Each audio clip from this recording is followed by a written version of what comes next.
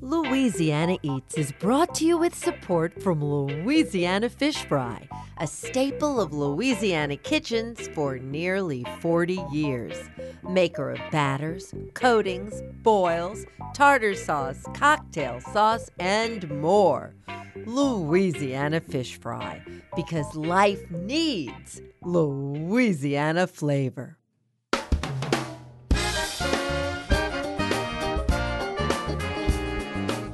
From our studios in the Southern Food and Beverage Museum in New Orleans, this is Louisiana Eats. I'm Poppy Tooker. Are you culinarily curious? All of the guests on our show today certainly are. You may know Melissa Clark from her regular columns in the New York Times food section, or from one of her 45-odd cookbooks. We sit down with Melissa to learn what culinary curiosity drives this incredibly prolific author. Podcaster Emmanuel Laroche is curious too. After years of interviewing American chefs, this Frenchman covers that ground in Conversations Behind the Kitchen Door. We'll learn what he's discovered about our food culture today. And have you discovered the YouTube sensation Pasta Grannies? Vicky Bennison joins us to explain what led her to chronicle Italy's aging home cooks and what she discovered along the way. We're virtually traveling the world to learn what drives the culinary curiosity of the best on this week's Louisiana Eats.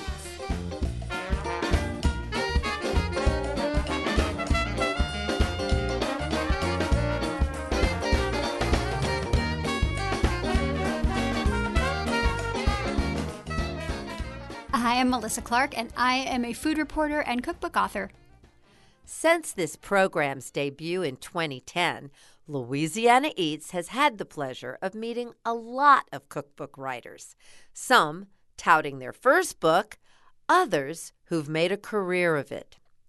New York Times food writer Melissa Clark may be the most prolific recipe writer we've ever had in our studio.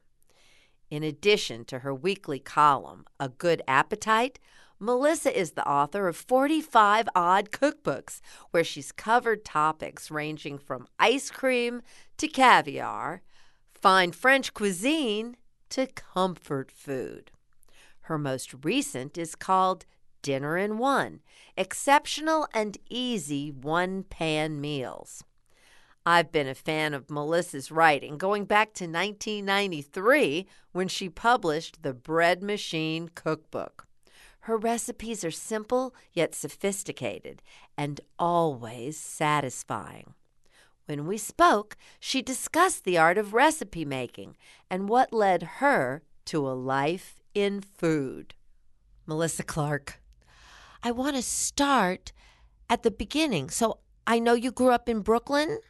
And what I have read is that perhaps you always wanted to be a writer, maybe a romance writer at the start. How did you become Melissa Clark and acquire the culinary skills and the food knowledge?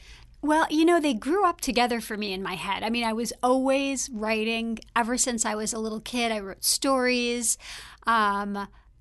I don't know. Did you ever read Harriet the Spy when you were a kid? Of course I did. You know how she had her spy notebook? Yes. So I had it wasn't a spy notebook, but it was just my notebook. And I just wrote down all of my random things. And I still have a notebook that I always carry around with me in my purse. And I'm just jotting down stuff.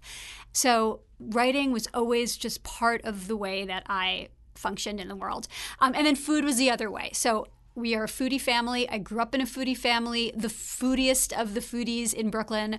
And I didn't know that I could become a food writer until I was in college. And I actually wanted to write historical novels. I wanted, I like Barbara Tuchman. Okay. I thought I was going to write like early modern or early 19th century based novels. And then I picked up MFK Fisher, like a lot of food writers, right? So I thought, well, I want to write this. I want to write about the world but I want to write about it through food. But at that exact moment, there was this thing called the internet that happened, and all of a sudden people needed content that was about food, and I could write whatever I wanted. People would pay me money to write whatever I wanted about food. It was amazing, Poppy. It was like the best time. And the cooking, for a brief moment in there, I thought I wanted to be a chef. So I worked in restaurants. I started a catering company when I was in college. And I had always cooked, so I always knew how to cook. I knew the basics from my family, but I learned a little more on the professional side. So I read that your first professional kitchen glimpse, you were a coat check girl at an American place. Exactly. So an American Place was this coat check job that I had, and I would sneak in the back and go to the kitchen all the time because I was always looking for handouts on the food. I'm like, you have any of that pecan pie back there? Or what about that lemon meringue pie? But I would watch the chefs work, and it was always amazing to me because as a home cook, I had, especially then, I had a really small kitchen in my apartment. But even, in my parents' house when I was growing up, we cooked practically and efficiently. And in a professional kitchen, it's a whole other way to cook. Professional chefs, they're using so many pots and pans and dishes to create one single dish because they don't have to worry about it. They have dishwashers, they have assistants, they have people making their whole mise en place so it's all chopped and ready for them. And it was almost like a whole other, I was like, this is cooking, but this is not how I cook. So I had this memory of watching the chefs just the dishes throwing the pans. The dishes would pile up in the sink, and then somebody would come and clean them for them and bring them back. And when I started writing cookbooks with chefs, I was like, okay, listen, this has to stop because this is not how we are in a home kitchen. And I already knew what I was up against. I knew that it was my job to take those recipes and just wrestle them into something that you and I can do at our home kitchens. And so that started early. I believe your first book was the bread machine cookbook. Exactly. Is that correct? Oh my gosh, you're going back. Well, I just was so fascinated. I'm so fascinated by you. I always have been. And so then, who did you first have to break into this idea of cutting down on the pots and pans, etc.? Well, so the first chef that I wrote a cookbook with, I didn't do the recipes. I only did the voice. I did the head notes and I told their story. And that was Sylvia Woods up in Harlem. She had a restaurant called Sylvia's, very famous soul food restaurant. Wow. But then the first recipe book that I wrote with a chef was I did this book called the Nantucket Restaurants Cookbook. I saw that book. And that was with chefs all across the island of Nantucket. And so I really learned. It was like learning from the best teachers to have these chefs teach me. Oh, yes, Melissa. Let's see. If I had to pick some cooking teachers, I would join you in classes with Tom Colicchio, Danny Meyer, Danielle Ballou, David Booley. What a fabulous, fabulous life it has been to do these things. It's just great. It's just learning, constantly learning. It's always thrilling because there's always so much. You know what I mean? You know how you never stop learning? Yeah. You just never stop learning. Also, since 2007, you've been writing A Good Appetite in the New York Times. How do you continuously turn out? I think maybe there's over 1,400 recipes that you've published in the New York Times, or is it 4,000? Where does this creative juice come from? I'm obsessed. I just always think about food. Right now, I'm thinking about food. I'm just always. Think of how many meals you cook in your lifetime, right? So if you wrote down all of those meals, you'd have those many recipes too. It's just a matter of writing. And I keep, so my notebook thing, I have a notebook in my bag. I have a notebook in the kitchen too. For budding cookbook authors, for people who are writing recipes, what do you think the most important thing to keep in mind is? Well, first thing is trust yourself. You know better than anybody else. You know what you like to eat. You probably know how to get there, even if you're a little bit nervous and you're not sure. But trust yourself. So that's the first thing is you know best. And then the second thing that's really important for people who are writing, who are putting together recipes is imagine telling your best friend who doesn't cook how to make the dish. I also kind of feel like every recipe's sort of been done. So, like, not that it's going to be totally new, but there's probably ways of doing things that we're just not connected with in our culture right now that maybe other cultures do. The world is such a big place. And then, which leads me to my last thing, cook from other cultures, cook from people's books, cookbooks. Try new things, try new flavors. If you see an ingredient in the store that you've never seen before, bring it home and try to figure out what to do with it. The internet will tell you. There's always the internet is there for you. So don't be afraid. Try something new. Recipe testing. How many recipe testers do you have? What do you do about that with all the prolific number of dishes? Yeah, I have 2 recipe testers. One comes to me once a week. She is amazing. All my recipe testers are amazing. I mean, I've had over the years. I've always had one at a time. And so I have someone who comes in to work with me once a week, and we cook together. And so she's really a partner in helping me develop and think about the recipes and testing them. She's my backbone. And then I have someone else who I send stuff to who does it in her kitchen far away, who used to work with me in my kitchen. And I don't send her every recipe. I send her the ones that I'm like, this needs an outside perspective. Maybe it's a tricky technique that I know I can do.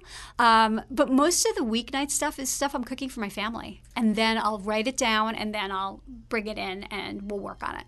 And I love any time I can save work. I am there and I am trying it. Same thing with a sheet pan meal. I didn't invent the sheet pan meal, but the second I heard about it, I was there and coming up with dishes for it, because I love nothing more than putting everything on a sheet pan and putting it in my oven and then not thinking about it for 30 minutes. That makes me happy. Then I can make my salad, make my cocktail, hang out with my family, and then dinner's ready.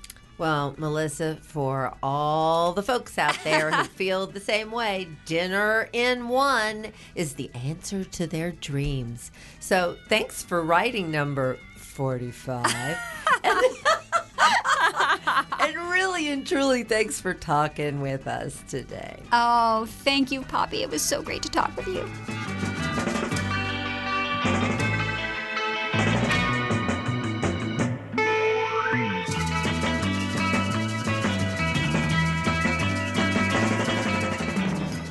That was Melissa Clark, New York Times food columnist and cookbook author.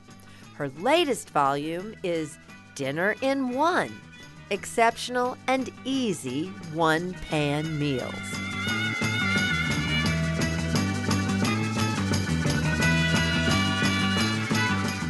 Coming up next, we meet Vicky Bennison, creator of the YouTube series Pasta Grannies. Vicky's new book offers a dazzling collection of time-perfected pasta recipes from Italy's grandmothers. Louisiana Eats returns after the break.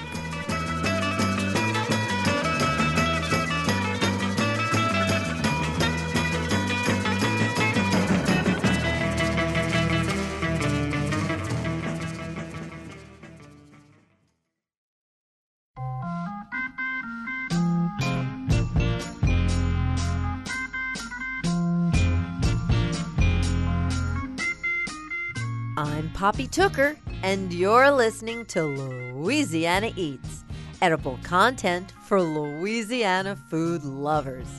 Louisiana Eats is brought to you with major support from Crystal Hot Sauce, now celebrating 100 years of hot sauce deliciousness. Always made with just 3 simple ingredients: aged red cayenne peppers, distilled white vinegar, and salt. Nothing artificial.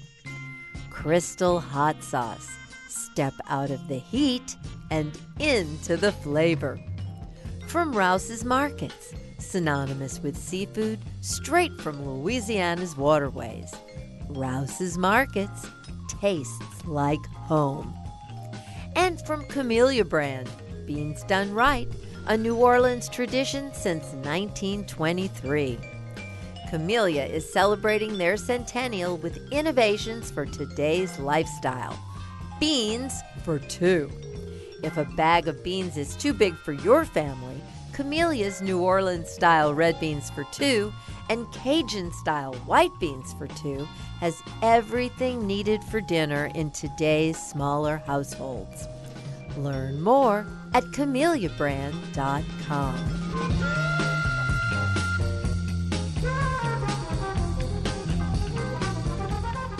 When Americans think about Italian cuisine, our thoughts tend to be about pasta.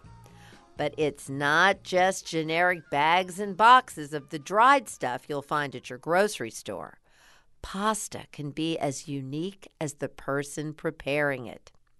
That's what Vicky Bennison explores in her popular YouTube series, Pasta Grannies, which takes her across Italy into the kitchens of everyday women preparing the signature dish in every possible way. With a new video every week, I travel across Italy collecting pasta making techniques and traditions passed down the generations. In 2019, Vicky adapted her Pasta Grannies web series into a James Beard award-winning cookbook of the same name. And in 2022, she released a follow-up entitled Comfort Cooking: Traditional Family Recipes from Italy's Best Home Cooks. When we spoke, I began by asking the British-born author and filmmaker how she got inspired to preserve the stories of Italian grandmothers.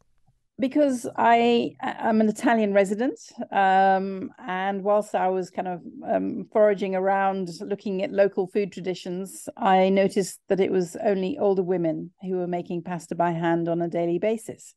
So I thought, oh, that's interesting. And then it became apparent that, this tradition domestically was dying out. So I thought, well, someone has to make a record of this. And that someone turned out to be me. And it became very obvious very rapidly that actually I needed to video these lovely ladies because, the physicality of pasta making, the rhythm and the sort of the way that these ladies talk to their dough needs video rather than words or photographs. So never having picked up a video camera before, that's what I did. And part of your impetus was that you did not see this tradition being carried on in younger generations. Like the Italians could be in peril of losing their pasta making skills. They're not going to be losing handmade pasta. I think it's been professionalized. The difference between that and their grandmothers is that the grandmothers have a muscle memory and a kind of innate, instinctive way of making pasta that can only be achieved by years and years and years of the practice of pasta making, doing it on a daily basis. And, in the beginning, so I've been doing this for about 9 years. And in the beginning, the important thing was sort of capturing all the different pasta shapes that women were making. And it's evolved because the pasta is still important. But in fact, it's the stories of the women and the women themselves and their characters and that have become just as important, celebrating the older woman, if you like. So how in the world did you get the performance you needed out of these grannies? Well, by keeping it as informal as possible. So we use small cameras, and we're not like TV. We don't come in with major lights and ask them to rehearse. And, we kind of come in and have a chat in Italian. And they make pasta for us. They don't make pasta for YouTube. So of course we then sit down and eat it. So 3 or 4 times a day. And so that's very lovely. And I think, the fact that we all can speak Italian and that Livia, my granny finder, would have spoken to them beforehand so that we're not complete strangers when we walk into their kitchen makes all the difference. I think I saw one who's 101 years old. So in the 9 years, you must have lost some of them. Yes, we do. We lose, well, it varies every year, but at least 3 or 4 a year pass away. So that's always a great sadness. It's like losing a favorite aunt. But that's why we're also in a hurry. We're kind of especially keen on meeting the over 90s. So because for them the changes have been the most dramatic, because they're the ones who were, teenagers around the Second World War, that kind of thing. And Italy experienced that sort of huge economic boom in the 50s. So the 60-year-olds already have quite a different life experience to their mothers. Now, Vicky, you were a print journalist prior to this, right? I've written several cookery books. Yeah, I didn't sort of wake up and go, "Oh, I'm going to be a documentary filmmaker today." It sort of happened gradually.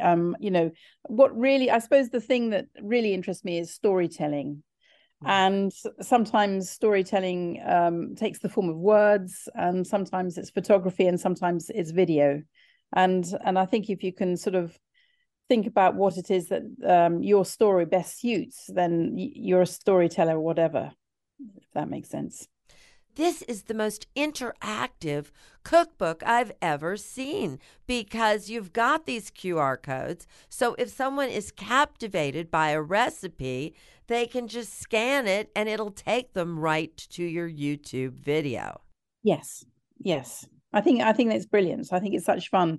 And because you can read about it and then go, "Oh, I don't quite know what that means," and then goes sort of straight to the video, and you actually meet the grandmother personally, because not all, we haven't got a photograph for every recipe. So that's quite nice to actually meet the grandmothers. How many grannies are covered in the books, and how many do you have access to on video? So I could only fit 60 grandmothers into book 2, and 60, I think it was a bit more than that, about 70 in book 1. And I've filmed over 400 women. So go to the YouTube channel and meet them all. Were you surprised by the responses you received? Yes, very much so. I mean, in terms of starting out, it's like 3 years of only having about 200 people or something, and then by the end of 2017 it was 5,000 people, and I thought that was pretty good going, and then it went up to 1 million overnight, and it was like, wow. Whoa, what's happening? And the numbers still are increasing, and the audience is global. And actually, during the pandemic, there was a 60% increase in viewing, and a lot of people, dozens and dozens of people, wrote to me and said that Pasta Grannies kept them going. That whenever they're feeling stressed or down, they have a dose of Pasta Grannies, and so that's why book 2 is called Comfort Cooking. It's a response to everybody going, "Oh, Pasta Grannies really helps me." So I always say that, people come for the pasta and stay for the grannies.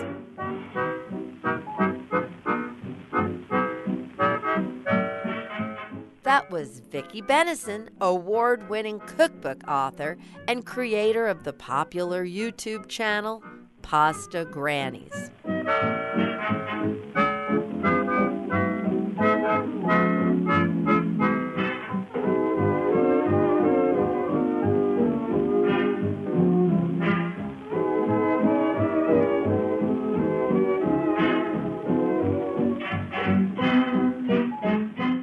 My name is Emmanuel Laroche, and my book is Conversations Behind the Kitchen Door, 50 American Chefs Chart Today's Food Culture.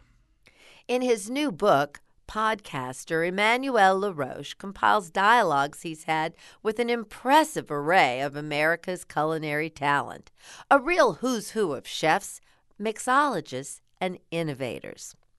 Among the local names you might recognize are chefs Michael Galata and Alex Harrell. By compiling their personal insights and stories, Emmanuel presents an intimate look into the world of American cuisine, a topic he explores with passion and curiosity. Well, Emmanuel, welcome to Louisiana Eats, and anybody who is listening will know that you are definitely a Frenchman. Tell me about why food has always been your life and what led you to be so interested in American food. First, thank you so much for having me on your show. I really appreciate the invitation. I grew up in a family where food was very important. My parents were from the northeast part of France, so the Lorraine area. I learned from my mom how to make a quiche Lorraine from scratch when I was probably 8 years old. And then when I grew up, my studies were focused on chemistry. So I did an organic chemistry, a master of organic chemistry, and then I did marketing and business. Yeah, I loved it. So when I moved to the US in 2002, for my work, I was connected with a lot of chefs to get inspiration, from chefs and pastry chefs and mixologists. I established a partnership with star chefs. And that's how I started to do panel discussions and moderate panel discussion with culinary leaders. And I wanted personally to continue that discussion beyond, I would say, what I was doing for my company. Would you explain what Star Chefs is? Sure. So this is an agency, kind of a marketing agency that really is here to support and promote the culinary scene in the U.S. Your whole point seems to be to try to discover where their creativity originates and comes from. Mm-hmm. What is it that you learned on that exploration? Very good question. Yes, that's always fascinated me because I am one person that every time goes to the restaurants, I look at the menu and I always want to try something that I do not know. I'm fascinated with certain association of flavors and I always want to understand what this idea, where it's coming from. And I always want to go to the kitchen and talk to the chef. So what I have really learned from them is, in fact, there's like common themes. So obviously, inspiration for a lot of them comes from the produce, like the work that they are doing with farmers, with purveyors, seafood, meat farmers, and they are inspired. They see something new and something pops up in their brain. It's what I call like activating the flavor memory database that they have, gathered through their educations and doing tastings. Other elements are childhood memories. That's really a big part of where the inspiration comes from. Another aspect is travels. I think that's what I really enjoy hearing from a lot of those chefs and mixologists is the inspiration that they got when they travel somewhere and how they prepare their trips and how they make sure that they, turn like any kind of, like rocks and look for like new inspiration. Music as well. I can remember some stories from Jamie Bissonnette, for instance, in Boston, listening to music and different style of music and being inspired by, because some image will pop up in his brain and he's wondering, what kind of food he will associate with that or, that type of thing. So sounds and music is another source of inspiration to them. Well, I know that your family in France asks you the question all the time, what is American food? So for me, it's a blend of different things. It's like classic dishes. You are thinking about, clam chowders. You're, thinking about, the different style of barbecues, for instance, from the different regions. Like shrimp and grits. For instance, that's one aspect. And then I call like the roadside riches. In the book, it's one chapter about it where I really like to go in different parts of the country and discover different things. So like fried, peanuts, for instance, in the South that you can tastes like in some of the gas stations. That's really fascinating to me.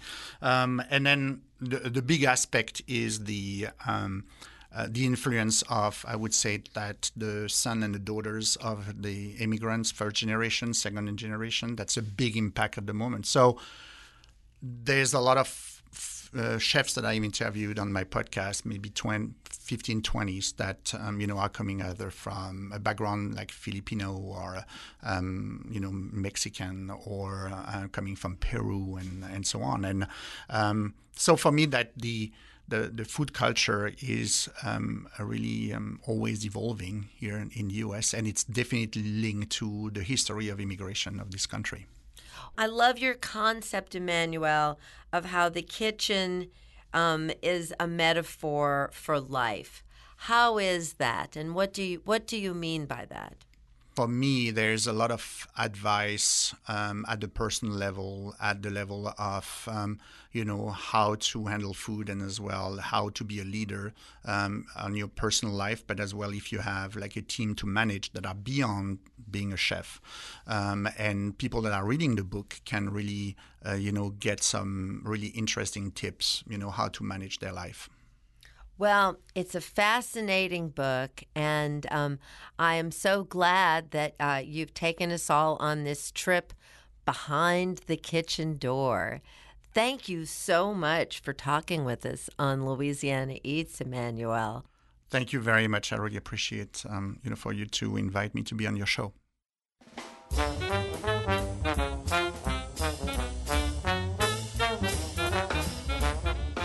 That was Emmanuel Laroche, author of Conversations Behind the Kitchen Door. 50 American chefs chart today's food culture.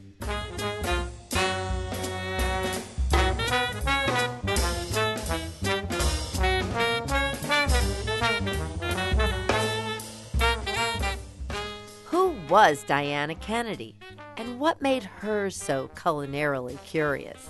Stay tuned, and we'll explore that topic when we come right back.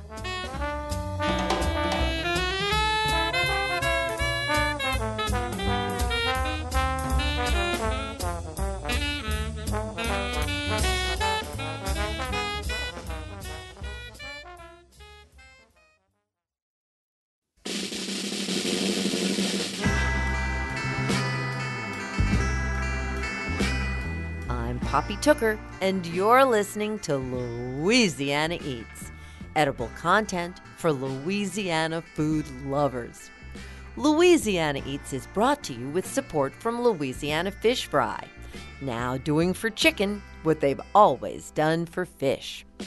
Fried chicken tenders, wings, sandwiches, and more. Louisiana Fish Fry has you covered with a mix specially for chicken. Louisiana Fish Fry, because life needs Louisiana flavor. And from Visit the North Shore. Discover world-class culinary flavors on the North Shore this fall. Experience the bounty of the bayou and the rich culture from award-winning chefs, soulful mom-and-pop restaurants, extraordinary bakers, and creative mixologists. To learn more, request the Explore the North Shore Visitor Guide for inspirational stories, custom itineraries, and event information at visitthenorthshore.com. St. Tammany Parish, Louisiana's easy escape, just 40 minutes from New Orleans' French Quarter.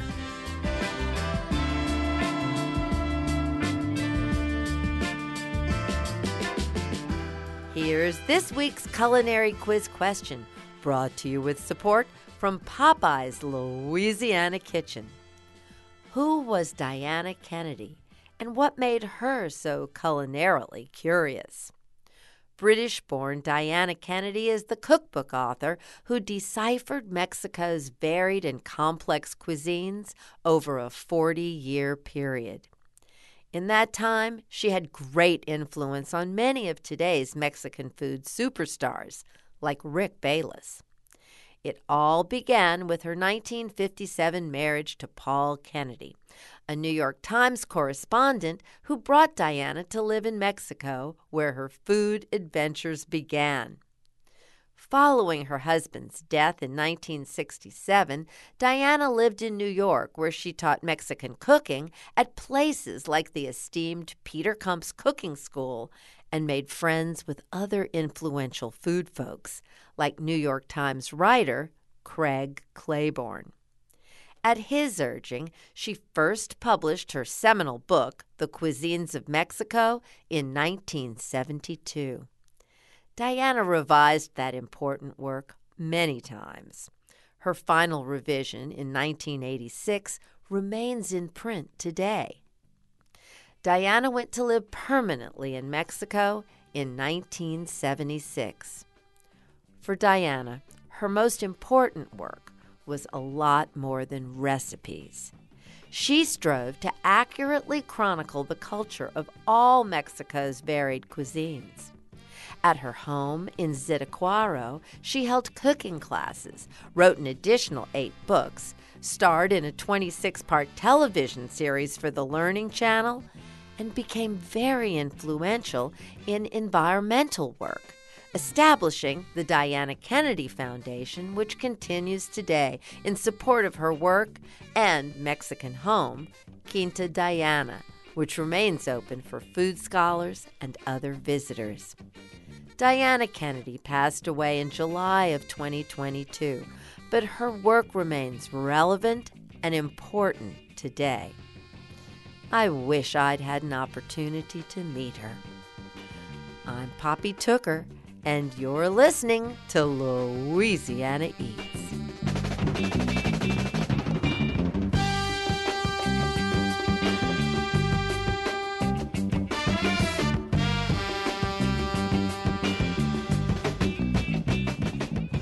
My name is Marti Buckley, and I'm the author of Basque Country. When Marti Buckley was a student at LSU studying Spanish, she hoped the study abroad program would place her in a Spanish city she was somewhat familiar with, like Madrid or Barcelona. Instead, she was sent to Pamplona, the second largest city in the greater Basque cultural region. During her visit, Marti became seduced by the picturesque territory's distinct culture and cuisine, and vowed she would one day return. After college, Marti spent 2 years in her native Alabama, where she worked for Southern Living magazine and trained in the kitchen with revered Southern chef Frank Stitt. When she was given the opportunity to move back to Spain, she didn't hesitate. Taking her partner and 2-year-old daughter with her, Marti settled in the coastal city of San Sebastián in northern Basque Country. She was planning to stay for just 1 year, but has remained ever since. Just by skimming the pages of her cookbook, Basque Country, it's obvious how enamored Marti is with the region and its people. When we spoke, I began by asking her how a Southern expat has come to identify so strongly with an area of northern Spain. Well, I think in part, who doesn't like to eat and drink well and live next to the ocean and the mountains? It's just an easy place to fall in love with, as anybody who has visited San Sebastian can vouch. But, I do feel like there is an affinity between Southerners and Basque people. On one hand, kind of everybody else in your respective country is like, what's up with those people? So I feel like the Spaniards think that about Basque people, and sometimes I feel like American, the rest of the country thinks that about the South. And then also I felt like very at home around the table there, because food for them is everything, and it's very important. And that's something, growing up in Alabama and also having lived in Louisiana for a few years as well, was something very familiar to me. There's 7 different regions in Basque Country. Would you demystify that for us? Sure. So Basque Country, as you said, is 7 different regions. 4 of those are in Spain, in the north, and then 3 of them are in the south of France. But Basque Country predates the formation of Spain, the country, and France, the country. So rather than dividing it by that, I often tend to think of it as divided by coastal Basques and interior Basques, because that's where the real difference comes in the traditions, in the labor force, and in the food. So the Basques on the coast, they are eating a lot of seafood. They often work out on the boats. They use quick cooking techniques like grilling and light sauces, more influenced by the water around them. And then the interior Basques, the mountain Basques, those are the shepherds, and those are where you're going to have the long stews and the more meat and more dairy products, usually sheep's milk. And so that's where I really see the division rather than modern geopolitical divisions like Spain or France. Everybody, I think, thinks that way of eating with little plates is really tapas. But it's really something different, isn't it? What's it called? Well, probably the famous Basque export is the pincho. So pincho is not tapas. Tapas are from the south of Spain. They can sometimes be free. They're usually a plate of one ingredient, whereas the pincho is different. The pincho is also a small bite, but it's usually something skewered on a toothpick or served on a piece of bread, or even nowadays an elaborate creation with haute cuisine leanings. So you always pay for it. It's usually a little bit more elaborate than a tapa. Well, I'd never thought of this before, but I understand that in this culture, they don't really have side dishes. Right. It's an interesting way of eating. So they're not always eating pinchos. That's kind of like a nighttime special thing. Usually they're eating around the table at their house or at a restaurant. And so there you get first course, second course. First course is usually a vegetable, usually just one thing, like a white asparagus, maybe with a vinaigrette dressing. And then the second course is the star, and that's the protein. And it's either fish or squid or steak or meat. And so, yeah, they just go one at a time, which is perhaps why their lunches are 3 hours long. It is a wonderful way to dine and a wonderful place to be. Everything, just as I read through the book, continues to be so completely different from what we think of in Europe and certainly what we have here. Their shopping is very different, for instance. Yeah. I mean, shopping there converts itself from like a duty that you get into your hot car and drive out to the supermarket to do into a pleasure. I mean, you definitely have supermarkets there, but you also have farmers markets and fish markets right in the center of town, right at hand. And you have stalls and shops that specialize in one thing. So you'll go to one place for your sausage, and then you'll go to another for your leeks, and then you'll go to another for your squid. And you kind of form relationships with people. And it's a really beautiful way to buy your food, and it really instills a respect for food.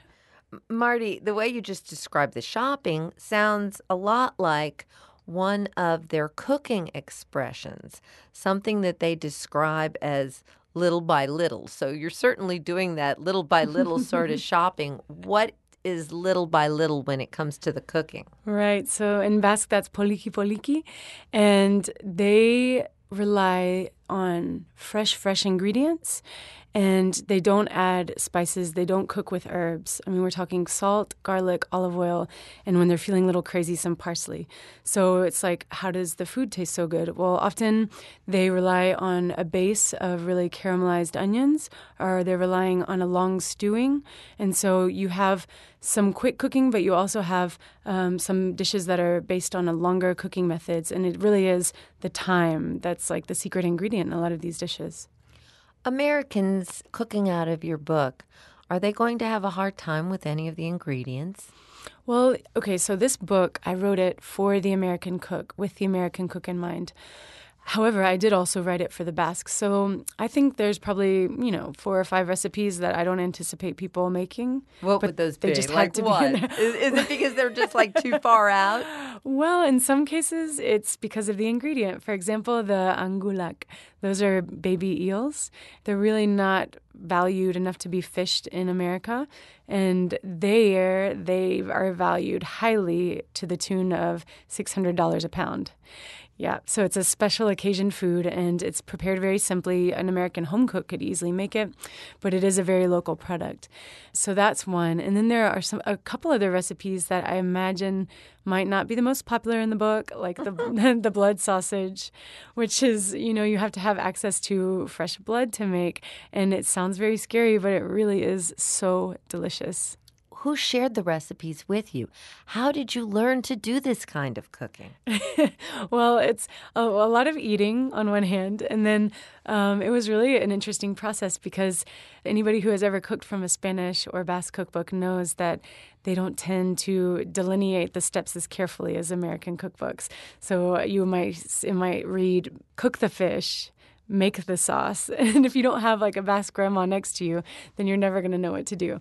So I did a little of research in books, but I actually relied heavily on a group of chefs that I knew. So I tried to get a chef from each province that I could, because I didn't want it to be a San Sebastian-centric book. So I had a team of chefs that I could call up at any time of the night and ask questions to. And then I also really had this group of retired old men that were very helpful. I would, and there's like some of the dishes are more controversial, we could say. And so I would call them up and say, can I just watch you make cocotas or watch you make hake? And they would be super happy to make that dish with me. And then I would take copious notes and go home and test it out with my American measurements and timing and everything. And so it was a combination of both research and firsthand cooking with people. Well, Marti, you've really got me confused because I understood from reading your book that the Basque are really a matriarchal people. So how in the heck are you getting the advice on cooking from the old men? Would you explain this to me? Yes. So, well, I should say I also had a group of, friends' moms helping me. It was not just men.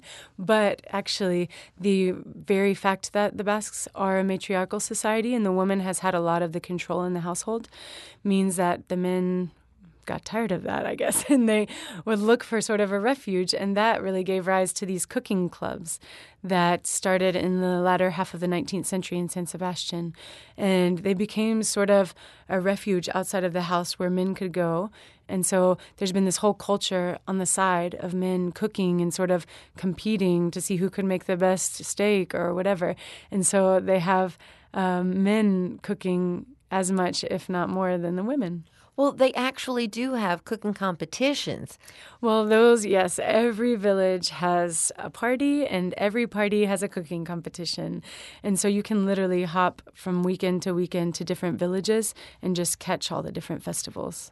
Well, it really just does sound like a little piece of heaven on earth, particularly for someone who is a serious foodie. It is. Obviously we both are. Thank you so much for writing this beautiful book, because it's like a virtual trip, a trip into a really amazing place that I suspect many Americans are unfamiliar with. Well, thank you. That was what I wanted. That's the effect I wanted, and to encourage people to get off the beaten track and to show this culture, which is just so amazing to me. Thank you, Marti. Thank you for having me.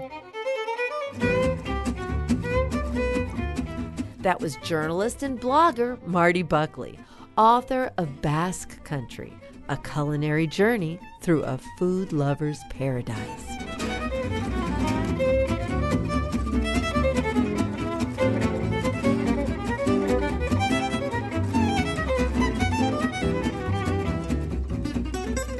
That's it for this week's edition of Louisiana Eats, edible content for Louisiana food lovers. Catch up on previous editions of Louisiana Eats on poppytooker.com, where over a decade of Louisiana Eats is available for pod and webcasting, along with recipes and cooking class videos too. And don't forget to rate us on your preferred podcast platform. Louisiana Eats is made possible with major support from Popeye's Louisiana Kitchen, Louisiana Fish Fry, Crystal Hot Sauce, Rouse's Markets, Visit the North Shore, and Camellia Beans, celebrating their centennial with an innovative new product, Beans for Two. Camellia's new red beans for two and white beans for two include everything needed to cook 2 authentically seasoned bowls of beans, scaled for today's smaller households. Learn more at CameliaBrand.com. And from D'Agostino Pasta, celebrating our culture with fleur-de-lis, crawfish, and alligator-shaped pastas. All handcrafted in Louisiana, just as it's been done in Sicily for centuries. Visit D'AgostinoPasta.com to learn more. And if you're ready to get your Halloween started, Save Our Cemeteries has some fun for you. Join us at 6:30 p.m. on Wednesday, October 11th at Metairie Cemetery, when I'll be sharing all my favorite haunted restaurant stories. Tickets are $15, and there's a reception and book signing to follow. For more information, visit saveourcemeteries.org. Original theme music composed by David Pomerleau and performed by Johnny Sketch and the Dirty Notes. Big thanks to senior producer Joe Schreiner, producers Blake Longlinay and Steve Himmelfarb, with writing contributions from Becky Retz, and to our business manager and social media maven, Maddie Mullidew. Catch up with us anytime on Instagram, Twitter, and Facebook too. Louisiana Eats is a production of Poppy Tooker Broadcasting.